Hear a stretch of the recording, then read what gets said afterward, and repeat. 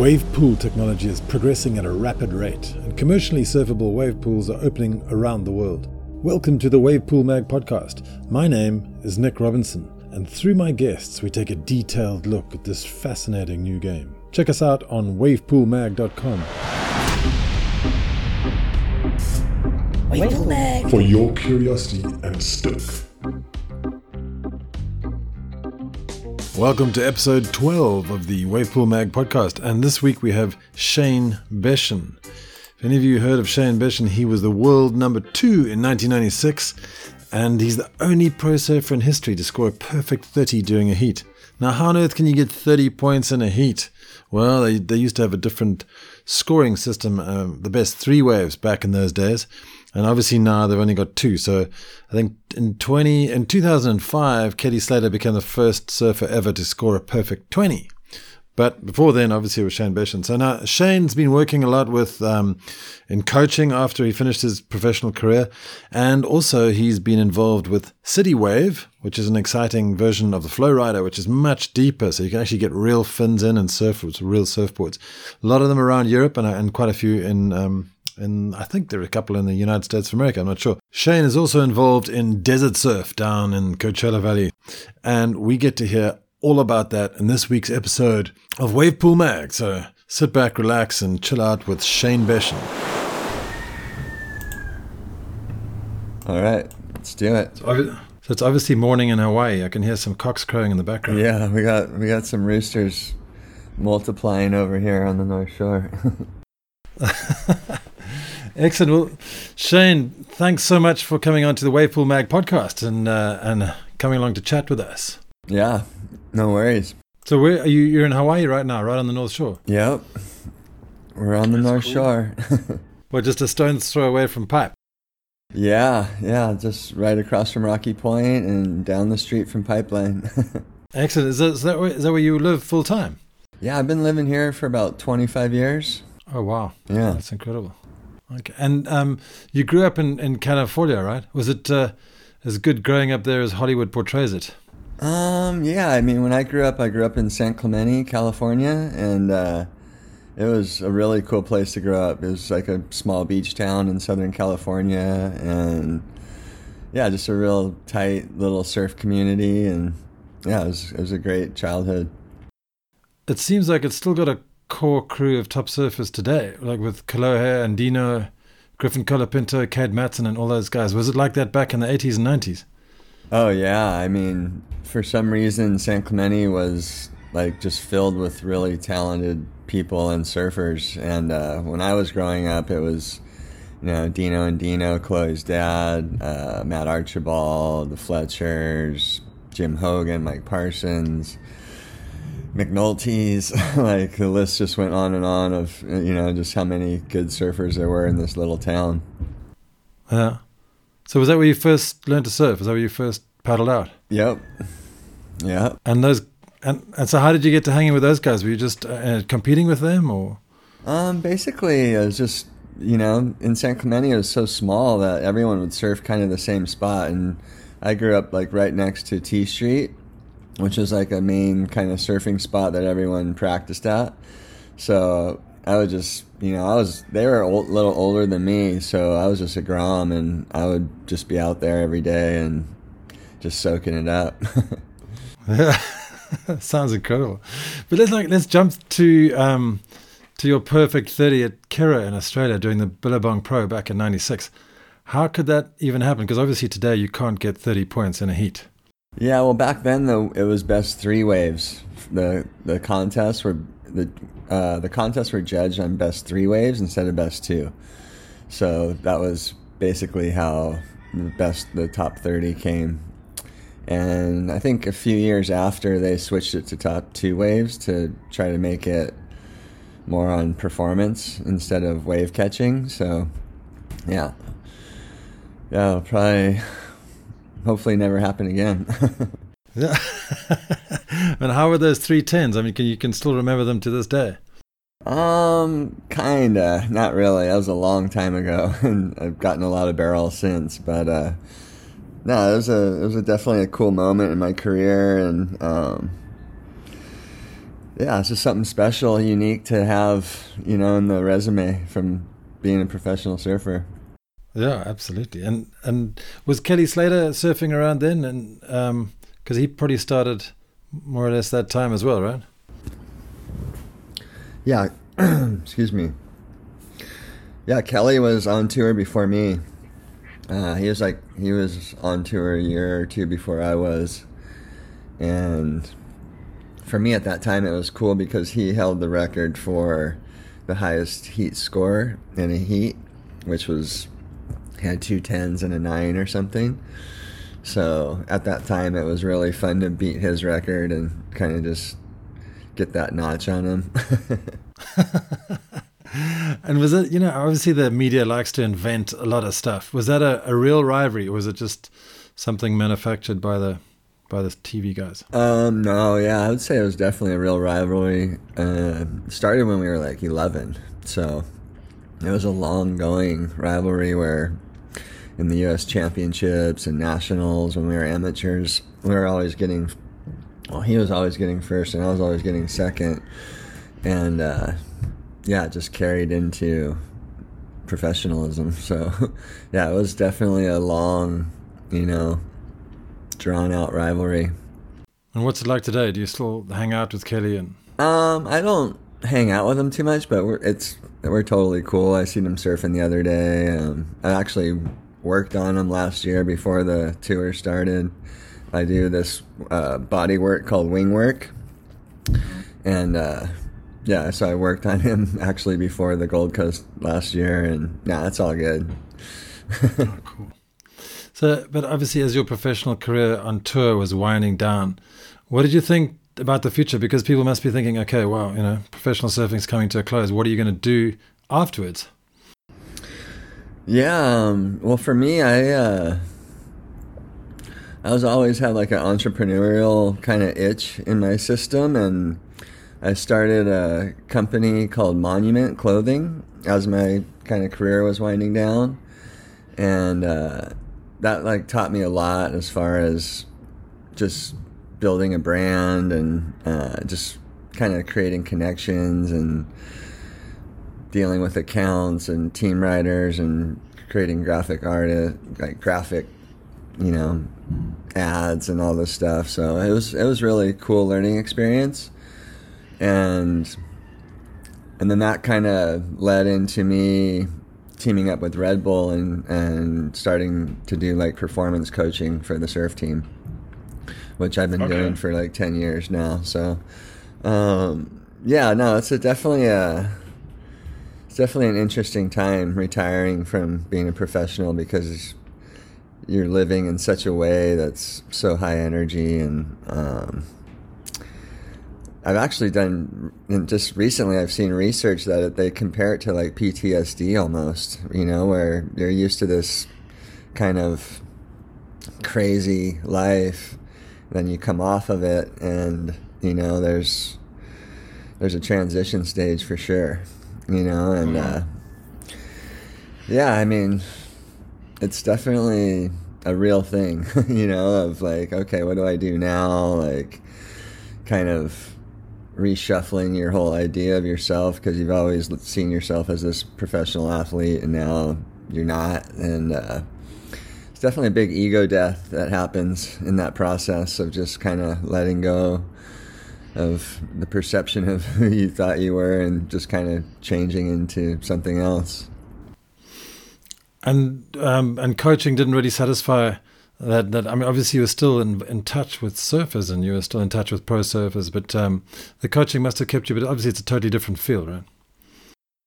Yeah, the coaching was really cool. It was definitely a cool outlet, to share everything that you've learned and watch it get put into effect, by the athletes. Like, I worked with Carissa Moore a lot, about 5, 6, 7 years ago when she was winning like her 3 world titles. And that was really cool. I spent a lot of time with her, like teaching her how to tube ride and do aerials and just all these little intricacies of surfing and technique. And, watching that information be transformed into success and world titles, it's kind of like you get a little piece of that too, you know, just by being involved.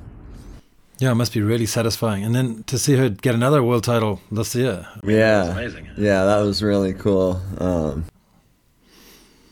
I think she's taking a year off, actually. She said she was going to take a year off just to chill and think about things, which is quite an interesting move, huh? Yeah, no, it's funny. I've talked to her about that in the past, and I think it's good, you know, like she's still so young. I think she's like 26 or something, you know, so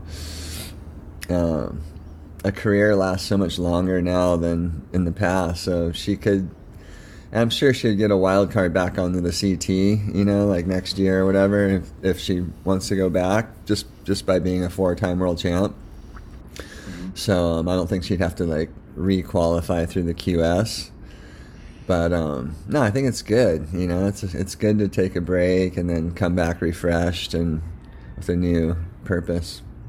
Yeah, because like you were saying, I mean, it must be intense on tour. It must be really intense and difficult to focus about anything else. So it's just constant 24-hour days, just focusing on the tour. Yeah, no, it's definitely intense, and it's just nonstop traveling and nonstop winning, nonstop losing. You know, it's just crazy peaks and valleys. So, yeah, it takes a lot of energy and focus, determination, and you know, it's definitely it's not for the faint of heart. Yeah. I got a random question for you. I think I saw somewhere that you were talking about Gary Vaynerchuk. Do you rate him as a coach? For me, yeah. When I started getting into the wave pool industry, we're working with City Wave. It's the standing wave out of Munich. And we had some opportunities here that we were working on creating some venues in America. And I was just really getting into research of marketing and stuff. And I came across Gary V's content. And I was just, at first I was just kind of like, who the hell is this guy, you know? Like, and then the more I started listening to everything he'd be talking about, the more I started understanding like how much sense he made. And yeah, like honestly, I implemented my whole tutorial thing that I've been doing for like the last, I'd say almost 2 years now. And really like kind of took a lot of what he says like and created a playbook from it and did it. And yeah, it definitely worked. Is that an online video series? Yeah, well, just on Instagram, but it's really interesting because it's created opportunities outside of Instagram as for like coaching and retreats. Like in May, I'm going to be doing some like kind of surf technique wellness retreats in the Mentawais at like Macaroni's Resort and HT's Resort, and then just, you know, other opportunities of, you know, speaking at like Surf Park Summit or speaking at I'm going to, I think, Lithuania this summer to do like a keynote on surfing for like the whole, like all the countries that surround the Arctic Sea and stuff. So yeah, no, I think Gary V's insane, you know, like it's really cool. One of the things that resonated the most with me that he said was that well, for me, like I had 2 sons, so I always kept my information really tight and only gave it to them, you know. It's just my competitiveness. And he would always say like why he puts out the most value and the most content is because although everyone loves it, only 1% of people will actually execute on it, you know. And then it just resonated with me and kind of made me start doing the tutorials and start just really like giving out all the information that I have for free. And yeah, because I looked on your Instagram and some really in-depth tips that you're giving to guys asking about certain moves, which is awesome. Yeah, and that in its sense has been really cool. It's just like, you know, sitting at home doing Instagram tutorials, and then, you know, I was working in France this year, and like I have French guys like thanking me for the tutorials and stuff. So I was like, oh, cool, you know, like it's really rewarding. Yeah, it's actually been really cool because I've gotten a lot of messages from just random surfers all over the world saying how they're surfing better and they're psyched and, you know, they're having fun. So Awesome. Well, I think I'm going to try out a quad because of your recent Instagram post. yeah, the quads are good. But yeah, let's get into, because obviously you mentioned City Wave. How did that start up and how did you get involved in City Waves? And also, sort of two-part question, can we give a little bit of a difference for those guys who don't know what the difference is between Flowrider, City Wave, and Surfstream? So the City Wave is a deep water standing wave. It's basically like a river wave. And a friend of mine had a connection with them, and we basically went to Munich one year to check it out.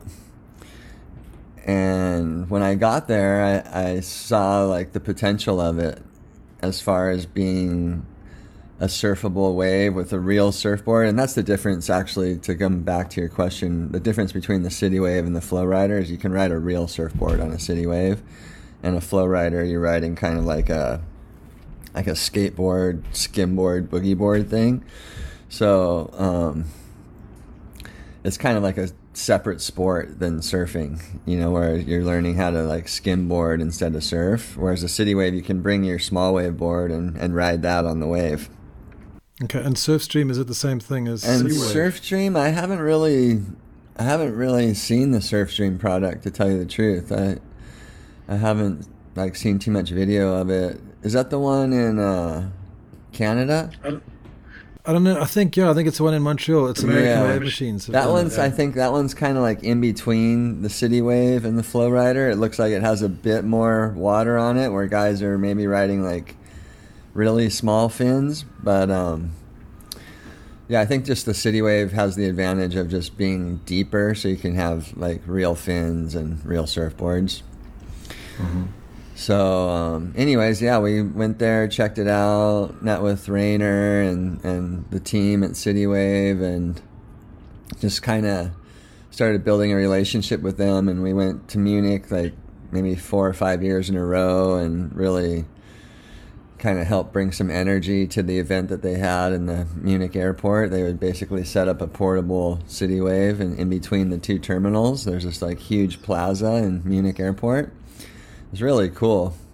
And I would bring my kids, and that was really what kind of activated my thought of like really getting involved, was just the fact that my kids were born and raised in the North Shore of Hawaii, and they loved going to Munich and surfing the City Wave for a week, you know, and just seeing that made me realize, like, wow, if they like surfing it, you know, like, I'm sure kids all over the world would be psyched on surfing it, because, you know, most places have way worse waves than us. And yeah, it's just the amount of like turns you get in a session, and like it's like actually a good workout too, because you're just getting nonstop turns, you know, like your legs just get really sore surfing that. And does it feel like surfing? Yeah, you know, I mean, it's definitely a little different in the way that it's a river wave, but once you get used to the nature of the wave and you start doing turns, then your turns are turns, you know, and you're still doing a big carve or cutback or slide tail or whatever, you know, so. Because I went on a Flowrider and it was like nothing like the ocean at all. Yeah. Flowrider was like totally different. Yeah, that's what I was talking about too, where it's, so the City Wave is the water's moving slower, but it's deeper, and then the Flowrider, the water's way shallower and moving way faster, so it's more like a sheet wave, you know. It's like, so yeah, it's definitely, yeah, it's definitely a different feeling. And yeah, I just saw the value in it, and we got involved, and actually met my partner Matt Ruzicka there. He works for CEM Aquatics. So he was there checking out the City Wave, because the company he works with, like, they build water parks and do all this stuff, you know, like in the aquatic world. And yeah, we met Matt and got along really good. He didn't know anything about surfing, you know, and now we're like really good friends, and we've been partners for, I don't know, 5, 6, 7 years. Oh, excellent. So have you got a couple of City Wave franchises, or what role do you have there? Well, basically, it's myself, Matt Ruzicka, my partner, and John Leff. And we basically all just work together on putting deals together in America for CityWave. And it's definitely taken a long time. That's one thing I've learned about the wave pool industry, is that everything takes way longer than what you think, you know? So Yeah. that's back to the Gary Vee thing of imploring a lot of patience. So it's been definitely a long road, and we have one project that we're working on getting like over the line and completely green lighted right now, which will be incredible. I can't really talk about it yet until it's like absolutely 100% ready to go, but that should be happening in the next 2 months, and I'm really excited to get this one legit and green lighted and moving forward, and then that would be like the first real project for us in America. And I think from there Awesome. it'll definitely help create more opportunities once people see the venue and kind of what can be done. Because it sounds like it should be a lot easier to implement a city wave than a Wave Garden Cove, for example. Oh, for sure. Yeah, and that was the mindset too, as far as being able to penetrate like, you know, dense suburban areas, because a city wave venue maybe could be situated on like a half an acre or an acre of land at the most, and you know, the way all the other paddling technologies is like much more land, much more building costs, renting costs, all that. So yeah, it's definitely a good product for dense areas where there's not a lot of space available. But obviously you see city waves running in tandem with other bigger operations like Wave Garden Cove or American Wave Machines or Surflex or something like that. Yeah, I think in the future that would definitely be, you know, like if there's like some surf park resort where they have different wave technologies, I think that's totally viable and would make sense in certain situations. So obviously you're a sucker for punishment because you're involved in desert surf as well, right? Yeah. So that's another massive project, but that seems to be going really, really fast from where we see it here at Wavepool Mag. Yeah. How is that going, and what's your involvement there? Right now, well, John Leff, my partner that works with CityWave with me, he's deeply involved in desert surf, and so he brought me on as a consultant right now. So I've been just kind of creating like all these like marketing and brand strategies, and at that venue they want to have like a performance center and stuff, and so I'm going to be probably involved in helping them like design like a performance center that will be really cool for surfers to have fun, work out, increase their skill set, you know, all within the center that they can take to the water right there. And no, that project's going really good. They've actually been green lighted through the city, and they're working on construction drawings and permits right now. So yeah, that one's been going really smoothly, actually.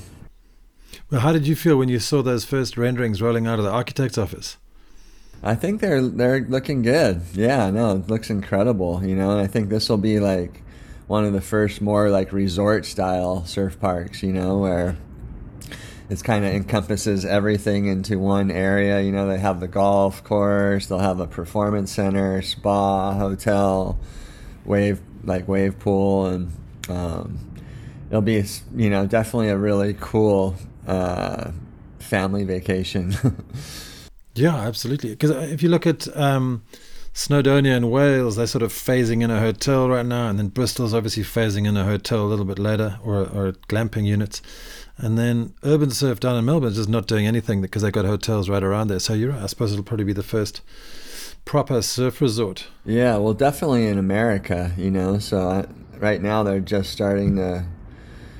I mean, you have Inland, which is in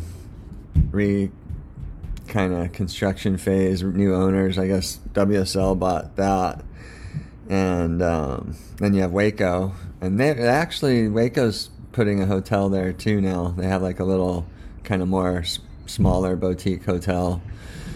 So yeah, I think people ask me about it all the time.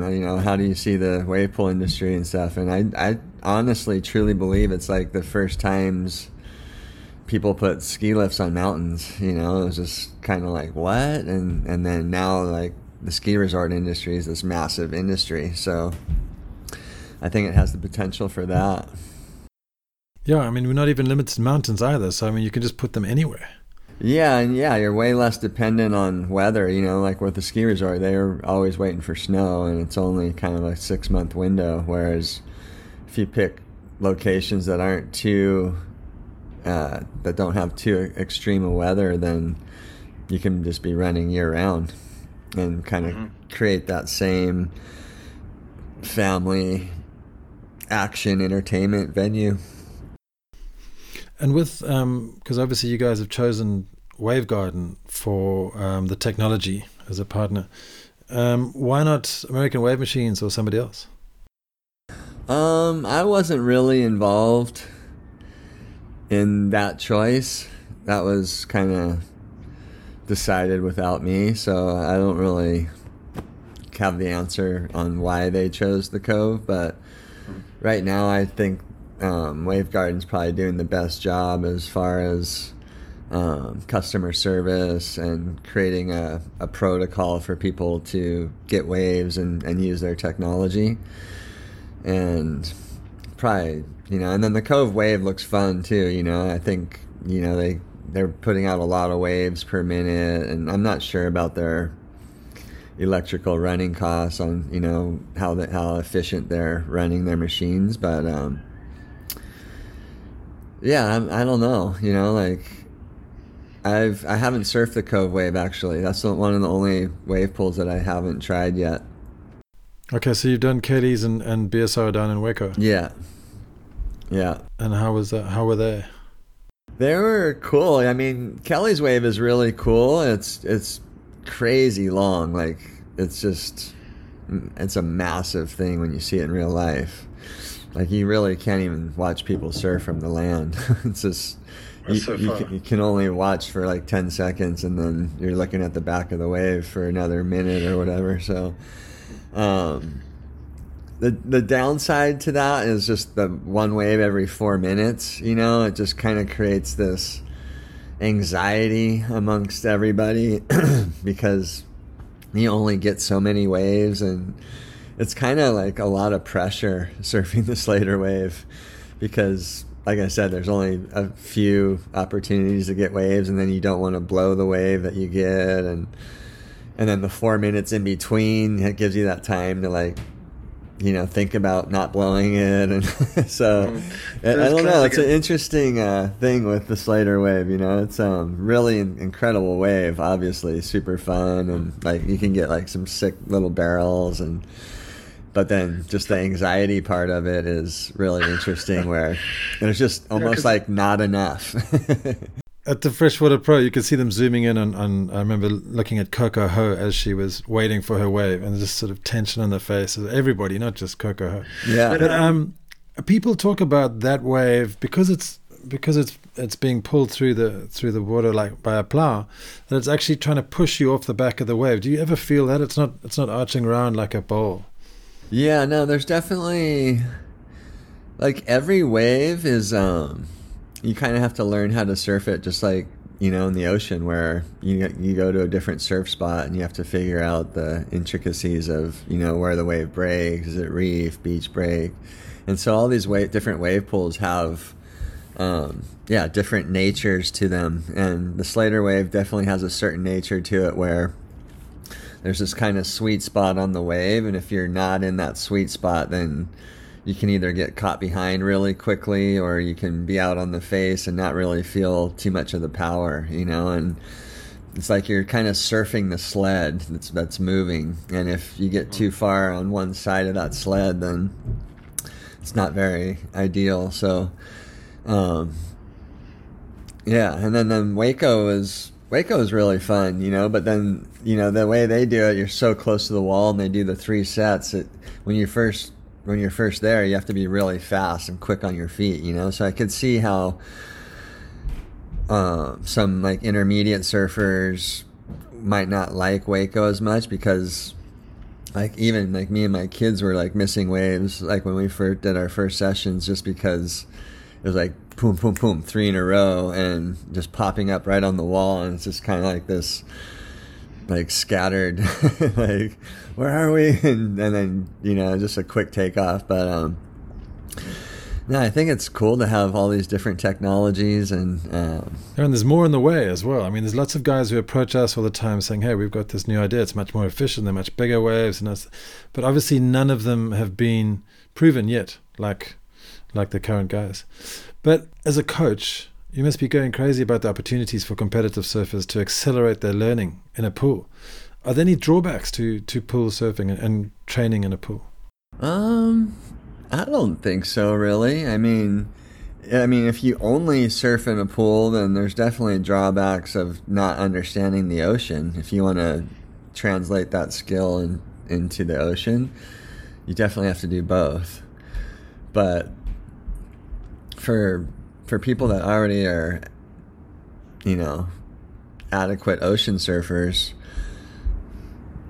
I think the amount of reps you can get in a pool are incredible, especially at like a place like Waco. I think Waco's definitely already helped like aerial surfing and surfing, like in the sport, because like a lot more backflips have been done now, and like there's been more creative aerials coming out of Waco just because they get that ramp every time, and the amount of attempts you can get in an hour at Waco may be equivalent to like a year of surfing in the ocean, just because you don't always get good air sections in the ocean, and the conditions have to be a certain way, the wind has to be a certain way, and even if it is good for airs, you may not be getting the waves that are good for them, so the amount of just direct attempts you get is incredible, and I definitely think that's already helped the performance side of surfing. Yeah, I think I saw Carissa Moore headed down to Waco for a session a couple of years ago, maybe. Yeah, I actually did one with her last year, and it went really good. She stuck a bunch of Air 360s and grabs, no grabs, and and we were only there for a couple days. Wow.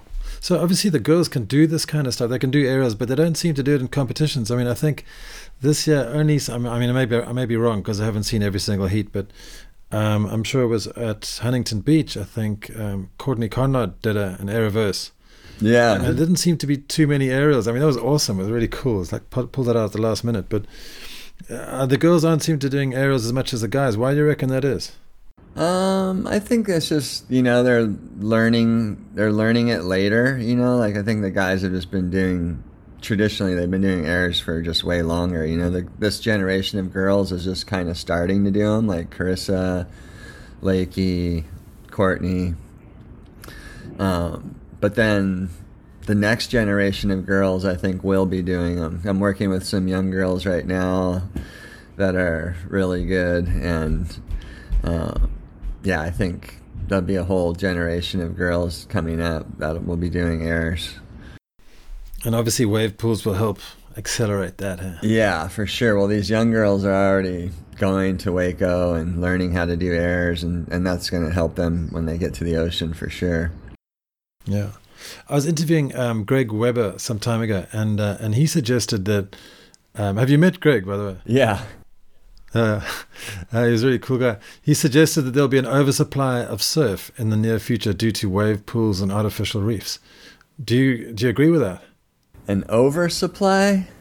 Yeah, like just so many waves that we can't even begin to surf them. It's just because he's got this really cool thing about artificial reefs, which looks on paper looks awesome, but it's obviously going to be something else in practice. Yeah. No, I mean, if there's some eco-artificial reefs, I think that would be insane, because then you're creating wave pools in the ocean and potentially, helping the ocean in the fact of, like, creating places where fish and kelp and things to flourish. So I haven't seen any material on that, but I definitely think it'd be a really cool thing to do. And there's definitely a lot of coastline with bad waves where they could put a reef and have a great waves, so. Yeah, I can think of a lot of places right around here where Yeah. it's just bad waves, and there's So much opportunity for that, and I think that's another idea that would be great. But I don't know, man. There's so many surfers out there just frothing to catch waves these days, so I think the more waves the better, because if everyone's surfing, getting the waves they want, then the world's going to be a happier place. Yeah, absolutely. There'll be less tension in the lineup. Yeah. But obviously, so the growth of surfing is kind of like a double-edged sword. On the one hand, you got more opportunities for people to work passionately in the space that they love. And on the other hand, you got more kooks polluting the brakes. So how do you feel about the growth of surfing? Because you've obviously been there from a lot earlier on than everyone else. Yeah, like you said, it's a double-edged sword, but I see it both ways, I just see if there's more waves, there's going to be more people riding, like ocean surfers will be catching waves in wave pools surfers. I almost feel like it could maybe, in a way, like spread everyone out enough to where maybe the lineups aren't that as crowded, maybe, in a way, just because there's so many different options for people. It's kind of like on the North Shore when we have a certain type of swell. There's so many spots that are good, that the crowds kind of become less. But you know what I mean? Like, so if there's only one spot that's good, everyone's going to be there. Like, say, Lowers in California, it's just freaking packed every day. And I've seen the videos. It's nuts. And, if there's 3 of those spots, then the crowd would be, logically a third less, because people are just going to, if they can surf a similar wave that's just as good with less people, they're going to do it. So I don't know, I think time will tell on that, but yeah, we'll just have to. Yeah, because without doubt, surfing is growing and it's getting more popular, and it's apparently growing by 20% per year, according to the stats. Wow. Which are, yeah, and they reckon there's between 17 and 35 million surfers in the world today. I don't know. It's very difficult to get these stats, so they're obviously that's a massive range. Yeah. And if they're growing by, they reckon, between 15 and 20% a year, that's radical. Yeah. And I can see it here in Portugal. There's just more and more people in the water every day, more people wanting to go to surf, more people learning. So it's getting pretty crowded out there. Yeah. So, I think wave pools will help that, like once the waves are just decent and then there's wave pool options nearby, that's gonna take some people out of the lineup for sure, I think. Yeah, well, let's hope so. Great. Well, Shane, thanks so much for spending the time with us, and good luck with City Wave and Desert Surf and all your projects. It's really, really awesome to chat to you. Yeah, good catching up, and we'll catch up again as things progress. Yeah, that'd be awesome. I'd love to do a reboot and maybe get like all the other guys on as well, and we could have like a whole big chat. Yeah, no, it's really it's an exciting time for the industry, and I truly believe like this wave pool industry, surf park, surf resort industry is going to bring a lot of opportunity to the surf industry, which it needs really bad right now because all the companies have been bought by these corporations that don't really care about surfing. And it's really an interesting juxtapose right now in how the industry is doing compared to how big the sport is. And I think like these surf resorts and wave pools and surf parks are going to help the actual economy side of the surf industry as well, and creating jobs, opportunities for people to, say CEOs, even marketing directors working at resorts instead of clothing companies and stuff like that. So I think there's going to open up a lot of opportunity and kind of inject some energy and money back into the sport.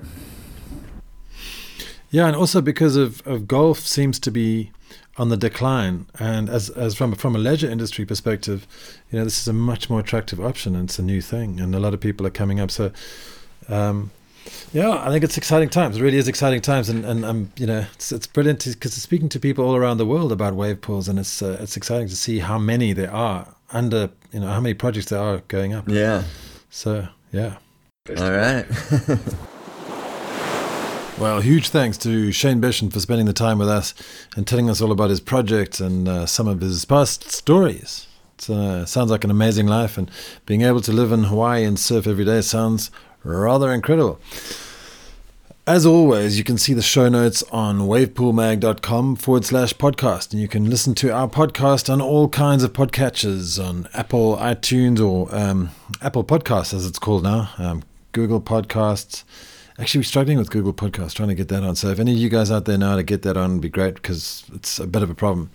But yeah, there are lots of other podcast catchers on Android, like Stitcher, and Spotify is a great place to listen to podcasts. So get in there, listen up, subscribe, and if you like it, leave us a comment, send us a message, or email us something, whatever. We'd love to hear from you. And any suggestions on people to interview, go ahead and send me an email to nick.wavepoolmag@gmail.com. Thanks again for listening, and we'll see you next time. Wavepool Mag. For your curiosity and stoke.